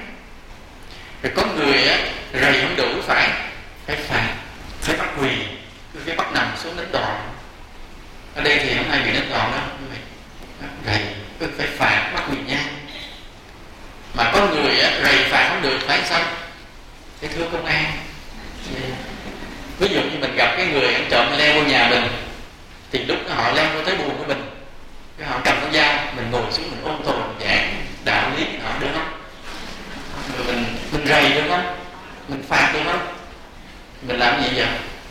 Không đâm đầu chạy với bị nó cầm dao ra nhà mình mới thương công an sao? Cho nên mỗi tình huống khác nhau, và lúc đó mình phải có cái trí tuệ để mình phán đoán. Khi tiếp xúc với con người là như vậy, tình huống đối xử với mọi người là như vậy, nó gọi là trí tuệ. Một lần nữa là áp dụng đạo lý. Cái sáng tạo làm dấu hiệu cao của trí tuệ. Như cái người nào mà soạn bài thơ, bài văn, bài nhạc, đặt ra một câu chuyện kể đều là có trí tuệ. Ví dụ như bác A Phi với Cà Mau, ông đã có trí tuệ. Thậm chí cũng đặt chuyện Tiếu Lâm là chuyện không có thật, chuyện bịa mà nghe rất là hay, nghe buồn cười. Ví dụ như có người nói gặp bác A Phi, hỏi cho tôi nghe nói anh là người nói dốc gì lắm không? Nói đâu có, cả đời tôi không bao giờ tôi nói dốc. Nói sao người ta đồn nói dối, không có đâu, người ta ác ý, người ta nói vậy đó. Chứ còn tôi là anh hỏi dân làng ở đây là 3 năm sống ở đây, nên là những điều tôi nói là sự thật hết. Ví dụ như nói anh nói dối không có, ví dụ như những điều mà tôi nói người ta kiểm chứng là sự thật hết. Nhưng ví dụ như là một tuần trước là tôi vô rừng tôi bắt được con cọp, tôi trói lại đem về, là tôi nói thật, bảo đảm dân ở đây biết, không tin anh đi hỏi người ta coi. Chứ còn mà không có, bây giờ tôi nói cho tôi luôn luôn nói thiệt. Ông nói mạnh quá cái ông thì không tin. Tới chừng lát đi ra hỏi bộ, cái tuần rồi bắt Ba Phiên bắt được con cọp á, không nói bắt cái cọp của ổng đó chứ, nó bắt cọp người ta, nó vậy. Thì nghĩa là ổng nói dối ngọt xớt gì đó, nhưng mà lúc mà lanh lẹ vậy sáng tạo câu chuyện đùa vui không hại ai, trở thành cái giai thoại trong cái dân gian này, thì là người có trí tuệ. Nên những nhà văn viết được một tác phẩm, những nhà thơ, họ đều là dấu hiệu của trí tuệ. Nhưng mà tuy nhiên là cái trí tuệ đó ở trong đạo phải là cái trí tuệ đúng đạo lý. Chứ còn ví dụ như sáng tạo những tác phẩm mà không có hợp với đạo lý thì cái nhân quả nó xấu, nhân quả xấu.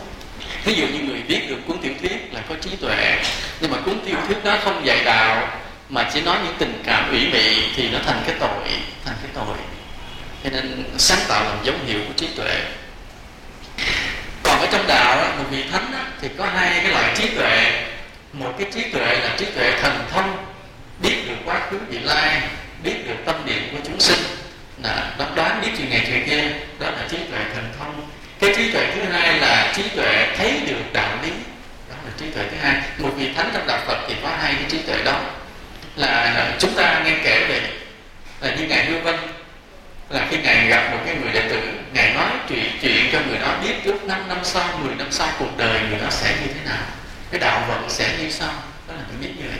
Giống như ngài Hư Vân khi gặp ngài Tuyên Hóa, là ngài Ấn Khả thì ngài biết ngài Tuyên Hóa nội đạo rồi, Ấn Khả thì tức là người ta có con mắt nhìn như vậy. Những vị thánh là cái trí tuệ thần thông, biết con người sao.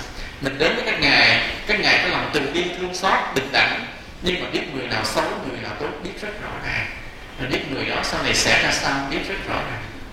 Ở đây thì chúng tôi chưa có cái trí tuệ đó. Vừa rồi chúng tôi nhận được một bức thư, là trong bức thư đó kể ra cái bệnh của 5-6 người và xin cho hết bệnh. Tôi biết sao cho, gửi lộn địa chỉ nên là đi gửi bác sĩ, biết sao gửi thầy chuyên quan anh chị. Có nhiều cái bệnh kỳ khôi lắm. Còn cái trí tuệ thứ hai của vị thánh là thấy được đạo lý. Thấy được đạo lý. Cái việc mà thấy được đạo lý là chúng ta thấy như Đức Phật. Đức Phật là tiêu biểu. Tức là khi ngài đắc đạo rồi, từ một cái không có gì mà ngài nói thành tam tạng kinh điển, đó là cái trí tuệ thấy được đạo lý. Rồi những vị đệ tử kế ngài như ngài Xá Lợi Phất, Một Kiền Liên, Phú Long Nga cũng vậy, cũng là những người nối theo Đức Phật mà nói thành những bài pháp vi diệu, cũng dựa trên nền của Phật mà nói tiếp, nhưng cũng có những sáng tạo. Riêng Đức Phật là đặc biệt nhất, là từ cái chỗ không có gì ngài dựng cả một hệ thống đạo lý, cả tam tạng kinh điển. Đó là điều đặc biệt nhất. Mà trong hai loại trí tuệ là trí tuệ thần thông và trí tuệ thấy được đạo lý, thì cái trí tuệ mà thấy được đạo lý quan trọng hơn, vì cái trí tuệ này cứu được thế giới, cứu được chúng sinh. Còn cái trí tuệ thần thông á thì cũng hay, nhưng mà chỉ để ở mức độ phụ thôi, không phải là chánh. Một trường hợp khác của trí tuệ là cái mưu trí. Mưu trí ví dụ như chúng ta đọc trong cái chuyện mà Tam Quốc Chí Khổng Minh, ông bày ra mưu này mưu kia để ông đánh, thì đó là loại mưu trí. Ở đây mình ít dùng. Bây giờ chúng ta nói qua cái dũng. Dũng là ý chí nghị lực để theo đuổi công việc tới cùng, đó là cái thứ nhất. Cái thứ hai là sự gan dạ đương đầu với nguy hiểm để mà thực hiện được cái lý tưởng tu hành của mình. Cái thứ ba, cái này mới gan này, cái này mới khó, là đôi khi mình dám chấp nhận một cái tội nhỏ để tạo nên công đức lớn. Dũng là như vậy. Cái thứ ba mới khó, dám chấp nhận một cái tội nhỏ để tạo được một công đức lớn. Cho nên ít ai dám làm, sợ cái tội nhỏ nên bỏ luôn công đức lớn. Giờ mình phân tích lại từng điểm. Là cái nói mà ý chí này, nếu mà cái lý tưởng đối với Phật Pháp là tuyệt đối thì cái ý chí của mình sẽ là vô tận. Còn cái người mà lý tưởng đối với Phật Pháp không tuyệt đối, là tương đối thôi, lừng chừng, chưa có quyết tâm hết đi theo con đường đạo, thì cái ý chí người này cũng sẽ có hữu hạn, tạm bợ, không có vững chắc. Cái mà nói là cái ý chí là vô tận là như thế nào? Nhất là không bao giờ mình dừng lại sự tu tập, không bao giờ dừng lại. Là qua bao nhiêu năm, bao nhiêu tháng, hết kiếp này sang kiếp kia, không bao giờ dừng. Kiếp này tu chưa chứng đạo, kiếp sau tu nữa, không có dừng lại. Đó là cái ý chí vô tận. Một cái nữa là ví dụ trên đường đạo tu hành, có khi mình vấp ngã, có khi mình phạm lỗi lầm, thì sao? Đứng lên đi tiếp, chứ không được vấp ngã rồi cái bỏ đạo, bỏ tu luôn. Hãy nhớ như vậy. Đó là ý chí vô tận. Hoặc là khi gặp khó khăn trở ngại thì ráng vượt qua, không bỏ cuộc. Khi gặp người ta chống đối, gặp cản trở, gặp hoàn cảnh khó khăn, không bỏ đạo, vẫn giữ vững đạo đi tới. Còn hơi thở cuối cùng vẫn giữ vững sự tu hành, vẫn giữ vững Phật pháp. Đó là ý chí vô tận. Rồi có những lúc mình mệt mỏi thì nghĩ lấy sức đi tiếp chứ không bỏ cuộc. Như vậy cái ý chí vô tận vì cái lý tưởng tuyệt đối. Có 4 cái điều chúng ta nhớ. Thứ nhất là cái sự tu hành này không bao giờ dừng lại dù trong vô lượng kiếp. Tu hành không có đặt thời gian. Đừng có ai nói tôi tu 5 năm phải đắc đạo. Không có, người đó là người nói sai. Có kỳ hạn thời gian là sai. Hoặc có người hứa hẹn nói con tu theo thầy, một kiếp này con đắc đạo. Ông thầy đó nó dốc. Tu không được nói tới thời gian, chỉ quyết tâm thôi. Còn cái nhân quả tự nó vận hành, mình chỉ đi đúng đường thôi. Lúc nào trổ cái quả thánh là kệ tùy nhân quả, không được kỳ hạn thời gian. Cho nên quyết tâm tu mãi mãi, hết kiếp này sang kiếp kia, không dừng, là yếu tố thứ nhất. Thứ hai, có vấp ngã đứng lên đi tiếp, không có nản chí, không có mặc cảm mà bỏ cuộc, là yếu tố thứ hai. Cái thứ ba là gặp khó khăn, nghịch cảnh, cố gắng vượt qua, chứ không có sợ mà lui bước, nản mà lui bước. Cái thứ ba. Cái thứ tư là đôi khi có mệt mỏi, biết nghỉ dưỡng sức để đi tiếp, chứ không phải nghỉ để bỏ cuộc. Ví dụ như mình ngồi thiền vậy, thì ngồi thiền lâu thì nó cũng mệt mỏi, cũng đau chân mệt mỏi, thì xả thiền để lúc khác ngồi tiếp, chứ không phải ngồi thiền lần đau quá sợ bỏ ngồi thiền luôn, đó là không được. Nhớ như vậy. Như vậy 4 điều đó là cái ý chí vô tận, vì chúng ta có lý tưởng đối với Phật pháp là tuyệt đối. Người nào phải xét lên mình 4 điều này. Nếu 4 điều này mình có, tức là mình có ý chí vô tận, mà cũng tức là lý tưởng đối với đạo là tuyệt đối. Người này đáng khen, lúc nào đó sẽ đắc đạo. Cái thứ hai là cái gan dạ. Cái gan dạ là sao? Là trên bước đường chúng ta tu tập, trên bước đường chúng ta làm Phật sự, có khi chúng ta bị chửi mắng, bị mưu hại, bị đe dọa, nhưng mà sao? Không sợ hãi. Không sợ hãi. Dĩ nhiên là mình không cần phải liều lĩnh một cách không cần thiết. Có những lúc nào mình tránh được cái sự nguy hiểm thì phải tránh, nhưng mà tránh chứ không phải là bỏ cuộc. Còn có những lúc phải đi thẳng vào đối diện với cái nguy hiểm luôn. Đó là cái gan dạ, không sợ chết, không sợ bị tổn thương, bị tổn hại. Đó là cái dũng của một người trong đạo Phật. Còn nếu mình nói cái tu tập, hoặc là nói cái làm Phật sự, mà nói làm này người ta chửi quá, rồi thôi bỏ, người đã không có cái dũng. Hoặc là nói đi vô đó giáo hóa, sợ người ta đánh, người ta giết mình quá, rồi thôi bỏ luôn, không giáo hóa nữa, thì người đó không có cái dũng. Chính vì vậy mà đạo Phật yếu. Nên chúng ta phải có cái dũng dám đương đầu với nguy hiểm. Tránh được nguy hiểm thì tốt, nhưng nếu cần thì phải đương đầu với nguy hiểm, vượt qua nguy hiểm đó, dập tắt cái nguy hiểm đó để bước tới mà làm việc đạo. Hãy nhớ như vậy.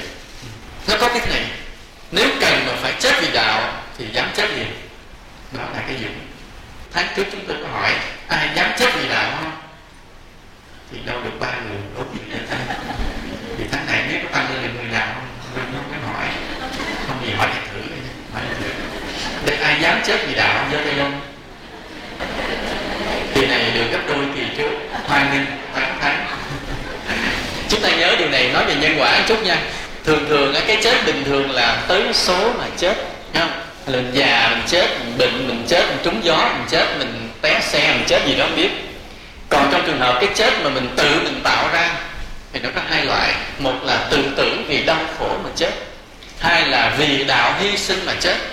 Hai cái này nhân quả khác nhau. Cái người mà đau khổ quá, thấy sống trên đời này quá khổ, tự tử chết. Chết rồi hết khổ không?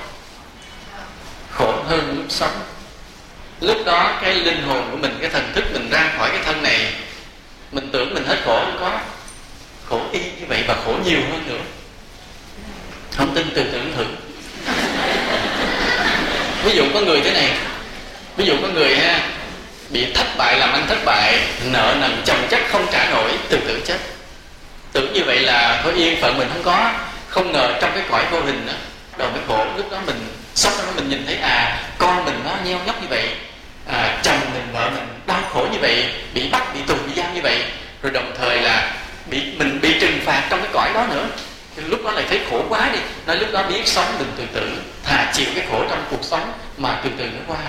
Còn tự tử chết rồi cái khổ còn nhiều hơn lúc sống.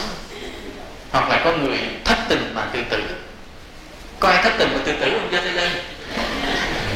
Nếu tự tử đâu ngồi đây nghe. Nó như thế này, Ví dụ như là có cái người yêu ai đó tha thiết quá, đậm đà nồng nàn, đẫm đuối quá, da diết quá, rồi cái người ta bỏ, cái người ta đi lấy vợ khác, thì mình buồn quá, mình uống thuốc chụp Trung Quốc, chụp đúng hiệu Trung Quốc đàng hoàng, mình chết. Cái mình tưởng là hết khổ hả? Có hết không? Không. Vì trong cái cõi âm đó mình mới thấy sự việc nó rõ hơn. Vì lúc sống á, mình biết ông đó ông đi có bồ khác, biết mà biết mơ mơ màng thôi, từ từ chết. Nhưng mà lúc chết mình biết rõ, chết rồi bắt đầu mình mới thấy hai người họ thương nhau, họ âu yếm nhau làm sao. Mình chết họ tỉnh bơ, họ tiếp tục họ hạnh phúc, xây hạnh phúc với nhau. Lúc đó đau khổ không? Đau khổ nhiều hơn. Mà lúc đó bỏ cha, bỏ mẹ, bỏ gia đình, bỏ cuộc sống, bỏ cái tương lai, bỏ những điều mà mình đã ấp ủ. Lúc đó ở trong cái cõi chết mình bị trừng phạt rất nặng hơn. Lúc mới hiểu thôi, biết đừng chết, biết đừng chết.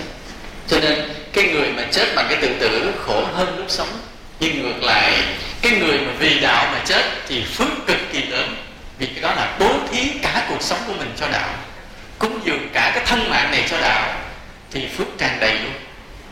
Người nào vì quê hương, vì đạo pháp mà chết thì phước còn gấp triệu lần cái người đem tài sản cúng dường. Vì cái này bố thí cả cuộc sống, mà có cái gì quý bằng cuộc sống đó. Người này phước rất là lớn. Và những cái người thân của gia đình mình ở lại cũng được hưởng phước lấy. Mình tự tử chết với cái người thân mình ở lại khổ, nhưng mà cái người vì quê hương, vì cái nghĩa lớn, vì cái đạo pháp mà chết thì phước của mình nó tràn ra cho gia đình mình. Người ở lại sẽ từ từ được cái phước rất là lớn. Đó là cái nhân quả như vậy đó. Một cái dũng nó thế này, tức là mình dám ngăn chặn cái lỗi lầm của người khác, không có nhút nhát. Ví dụ như có những tệ nạn xảy ra mình trong xóm mình thấy như đánh bài trong xóm này, hoặc gặp cái người mà có cái tật chửi thề, hoặc là mình gặp cái người mà có cái tật mặc quần áo hở hang, hay là mình gặp vào nơi mà thấy có người treo cái hình ảnh lõa lồ, mình dám tới góp ý người ta, sửa người ta. Gặp cái người chửi thề mình góp ý đừng chửi thề đó. Hoặc gặp một cái người nào mặc đồ hở hang mình góp ý là đừng mặc đồ dây, như vậy đừng mặc đồ hở, cái nọ nữa. Cái đó là cái gan dạ, đó là cái dũng, cũng là cái dũng. Nhưng mà thường á, mình mà tu mình chưa có phước, mình nhát không dám, gặp người ta sai không dám nói, vì sợ người ta cự ngược lại. Nhưng mà nếu mình tu mình có đức á, mình góp ý người ta không dám cự mình. Đó cái khác nhau giữa người có đức và người chưa có đức. Cái người mà có đức lớn á, là mình tu tập từ đi lâu rồi đó, người ta có lỗi mình kêu người ta tới mình nói, người ta nghe lời, sợ người. Còn mình tu chưa thấm mình nói cái người ta giận, người ta cự lại. Ví dụ thấy cái người đánh bài mình rầy người ta đứng người ta chửi lại đi. Nhưng mà nếu mình có đức lớn mình rầy người ta, tự nhiên người ta nghe, người ta bỏ, người ta không muốn bài nữa. Nhưng mà phải tu thời gian mới có cái đức lớn, mà có cái dũng dám góp ý cái lỗi lầm người khác. Ví dụ như tăng ni mà thấy Phật tử sai ấy, cũng phải mạnh dạn góp ý, đừng có sợ mất lòng, đừng sợ Phật tử bỏ chùa. Nói rầy họ hoài, họ bỏ chùa, không ai tới chùa nó quạnh quẹ, chấp nhận chùa hy vọng không ai tới. Nhưng mà người nào tới phải là người đúng, phải cứng rắn. Ở đây thầy trụ trì nó đây không cứng cái gì lắm đâu. Nhưng mà Phật tử càng lúc càng đông, không sao. Bởi vì rầy đúng, phải rầy. Mà ngược lại cũng vậy. Ví dụ người Phật tử mà thấy tăng ni mà hay có tập chia rẽ nhau, thầy này nói xấu thầy kia, chùa này nói xấu chùa kia, Phật tử phải góp ý gì, đừng có sợ mất lòng, quá nhiều. Là như vậy. Nên ở đây chúng ta thấy thế này, im lặng để nhẫn nhục cho mình đó, thì rất là hay. Nhưng mà im lặng để cho cái sai nó tồn tại làm cái tội ác.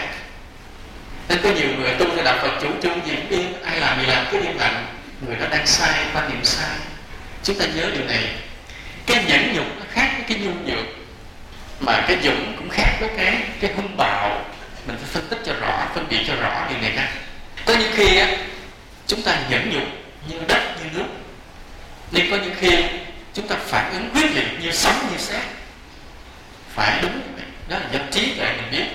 Nhưng mà có những lúc đáng lẽ mình phải nhẫn nhục, mình lại không nhẫn nhục mà mình phản ứng, thì lúc đó mình bị rơi vào cái cuồng nộ, cái hung bạo và sai. Nhưng có những lúc mình phải phản ứng mạnh để giúp người khác hay để bảo vệ Phật pháp, mà mình lại không biết phản ứng, mà mình im lặng nhẫn nhục, thì lúc đó là rơi vào cái lỗi là nhu nhược, chứ không phải nhẫn nhục.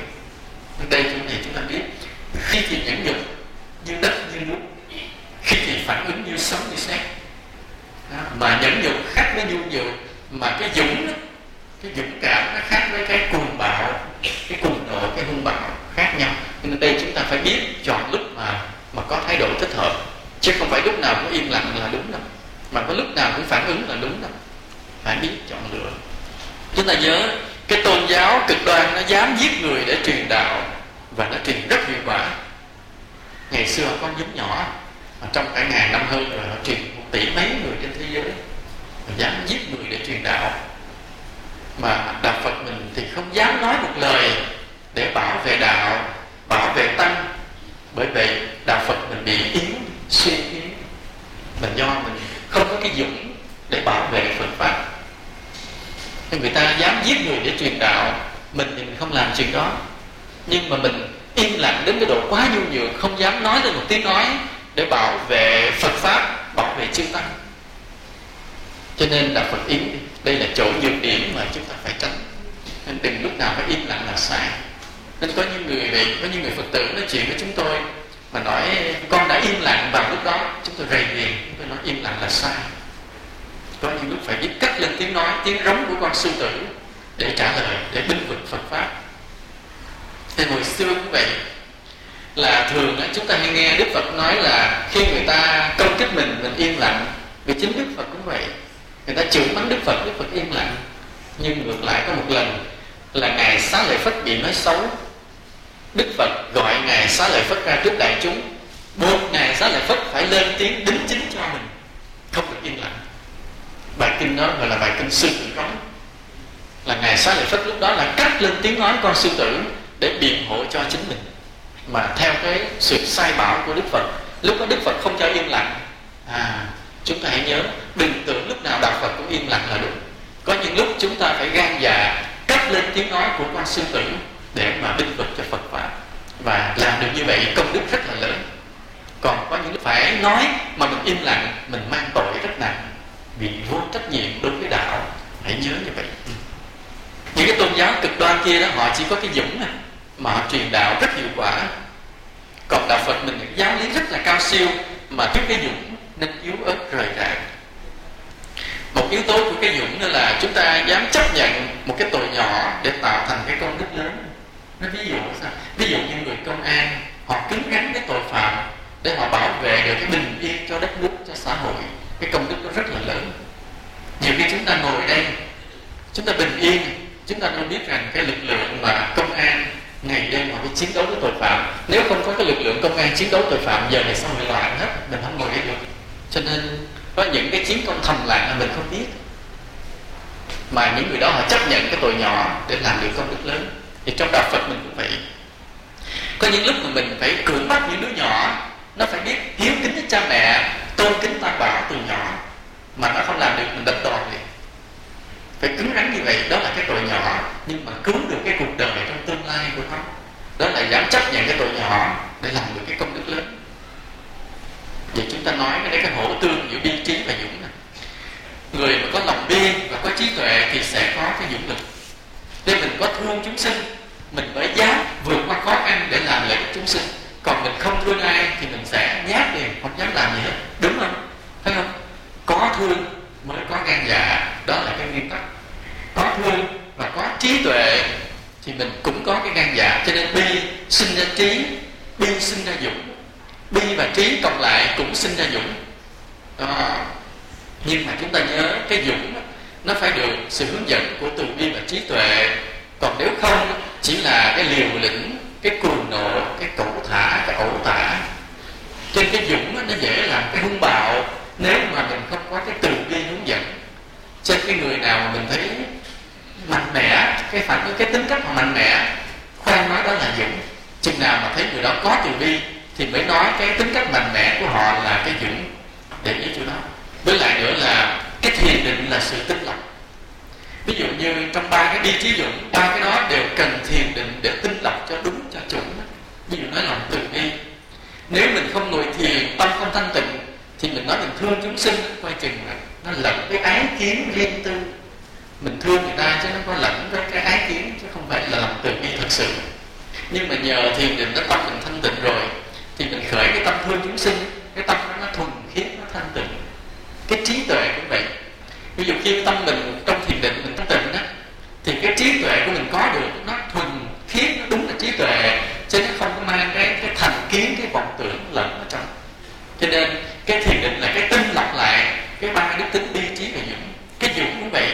khi tâm mình thanh tịnh, mà những lúc cần mình phản ứng mạnh để mình đương đầu với khó khăn, thì cái đó đúng là dũng lực. Còn nếu tâm mình không thanh tịnh bằng thiền định mà mình khởi cái dũng cảm lên, coi chừng nó lẫn với cái cuồng bạo, nó khác nhau. Vì vậy mà chúng ta nói là chúng ta tu tập bi trí dũng, nhưng phải có cái nền của thiền định, phải có cái sự tinh lọc của thiền định. Nghĩa là mỗi ngày chúng ta phải ráng giữ tâm thanh tịnh, phải biết bắt chân ngồi kiết già, và có cái pháp môn để nhiếp tâm mình vào thanh tịnh từ từ. Thì trên cái nền tảng tâm thanh tịnh đó mà chúng ta khởi cái tâm thương yêu chúng sinh, chúng ta khởi cái trí tuệ, chúng ta khởi cái dũng lực, thì đó đúng là bi trí dũng của đạo Phật.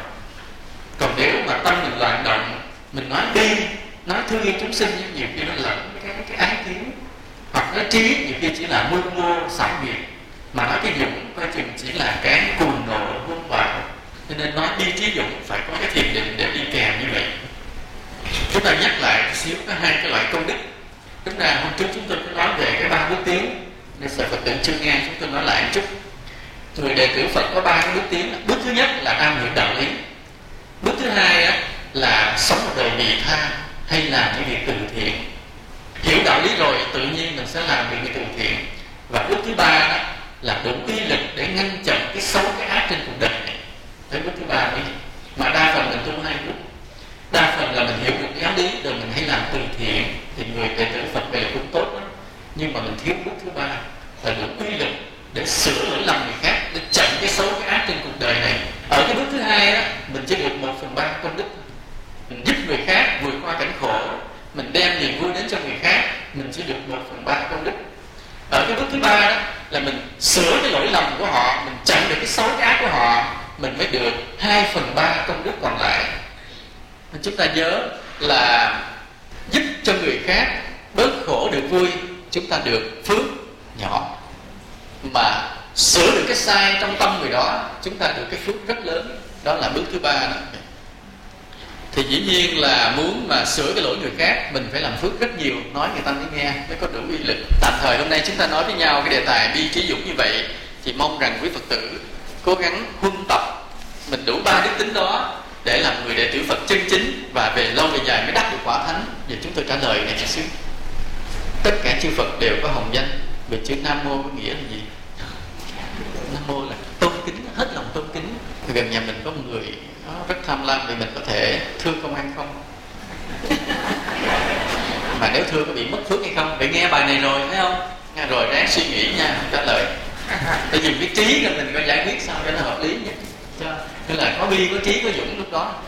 Xin thầy dạy cho con cách nhiếp tâm khi tọa thiền. Nhiếp tâm là gì? Đây là vấn đề lớn. Nếu mà muốn nhiếp tâm khi tọa thiền thì xin vui lòng dự cái khóa thiền mỗi tháng và cuối tháng. Thầy đã soạn cuốn Lý Âm Dương lúc ngồi thiền chưa? Đang soạn lỡ dở. Có quả báo nhãn tiền rồi thì có còn luân hồi quả báo nữa hay không? Tiếp sau trả thêm cho đủ. Bởi vì quả báo nhãn tiền mới trả một chút xíu à. Cái trả tiếp sau mới hết nợ, mới trả góp thôi, trả trước mắt mới trả góp. Tội ai làm để chịu. Có tại sao đời cha mặn đời con các nước? Cái này nè, hôm trước có lần cái này mình nói trong cái băng nào, là cái người con có phước sẽ sinh vào cái gia đình có đức. Nhớ như vậy. Hãy mình sống có đức thì cái người con có phước mới đầu thai vô nhà đó. Còn nếu mình sống ác đức thất đức thì cái người con có tội đầu thai vô, để nữa lớn lên nó bị khổ đau, nó quậy bỏ là mình mệt. Bên ngoài công lực trên đường điện việc gặp một vị sư cô đang đón xe, không biết nơi vị sư cô sẽ đến con ngừng và mời cô lên để con đưa cô về. Cô nhìn xe con một tí rồi lắc đầu bảo không đi. Có lẽ là chê xe con cũ, ngồi ba ga không có nệm. Từ đó vì sao con ngại không bao giờ chào rước vị sư cô nào nữa. Mình không hỏi gì hết, nói kể câu chuyện, không hỏi gì nữa. Khoan cái tội người ta, nhiều khi người ta có cái lý do khác. Ở đây mình phê bình không có được đâu. Đừng có vội phê bình cái tâm trong tâm người ta, nhiều khi người ta có cái lý do chính đáng lắm. Ví dụ người ta từ chối đi chiếc xe mà mình không chở, không phải tại người ta chê xe mình, mà người ta có lý do rất thầm kín bên trong, khó nói. Ta hiểu điều đó. Đừng có vội phê bình người ta. Đã có lệnh trên giáo hội giáo sẽ không còn một vị sư nào đi xuất phát nữa. Thế tại sao chỗ con vẫn còn mà ông ta xin rất là trắng trợn, chủ yếu là tiền. Con biết là giả dạng, nhưng tại sao không có ai có biện pháp gì? Thì hỏi công an, hỏi thầy chị. Khi ta niệm Phật Bồ Tát, nếu không có Bồ Tát theo lời các nhà nghiên cứu thì sẽ có một vị Phật khác thay thế, và thì bảo đó là quá Bồ Tát như vậy là không thật. Thật ra không phải là không thật đâu. Nghĩa là khi mình niệm danh hiệu vị Bồ Tát mà chư Phật, chư Bồ Tát không có tên, mình thì còn có tên, nhưng các ngài không có tên, nhưng mà mình có lòng các ngài theo cái tâm của mình, các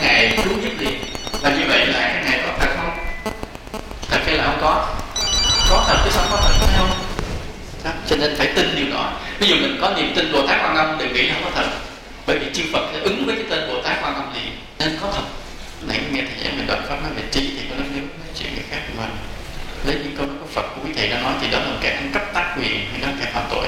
Vì khi thấy mình có lỗi thì mình không có những câu nói mà tự mình đặt ra, chỉ có những câu nói của Phật. Quý thầy để đưa ra khuyên bảo, nhưng có thể nói theo kiểu Phật có dạy hay quý thầy chưa có dạy được, cái này không ăn cắp bản quyền. Nghĩa là khi mình nói một đạo lý mà mình nói cái này Phật dạy nha, cái này thầy trụ trì Thiền Tân nói nha, thì mình có trích dẫn đàng hoàng, có tên tác giả thì đâu ăn cắp bản quyền phải không? Không sao mà cái cô vì không bị truy tố, mà chư thiên còn khen đó, chư Phật chư Bồ Tát khen là người này biết dẫn đạo lý để nhắc nhở người khác mà không ăn cắp bản quyền. Hay có một anh nhà nghèo bị cứu 4 người khỏi chết đuối do lũ mà anh bị chết, để lại mẹ già và vợ bị tàn tật cùng 3 con còn nhỏ. Như vậy sự hy sinh của anh có ăn tội đối với gia đình không? Không, gia đình sẽ tự có phước. Cứu được người khác sống rồi gia đình mình rất là khốn khổ, sẽ khốn khổ hơn nữa. Ví dụ như cái anh đó là anh vai trò chính, anh hy sinh anh cứu người ta trong lũ anh chết, thì như vậy mẹ ảnh, vợ ảnh, con ảnh khổ không? Khổ hơn lúc trước nữa. Nhưng mà nó dồn, đó là cái nghiệp nó dồn lên một cái trong một cái tháng, bỗng nhiên nó sẽ có thay đổi gì đó, bắt đầu những người đó phước tới sống an vui. Nên cái phước mà hy sinh vì nghĩa lớn đó, nó tràn về cho gia đình mình. Bản thân mình được phước lớn trong cái cõi chết, mà gia đình mình còn sống lại, phước cũng rất là lớn, sẽ được bổ sung. Thôi chúc các Phật tử an vui và có đủ bi trí dũng nha.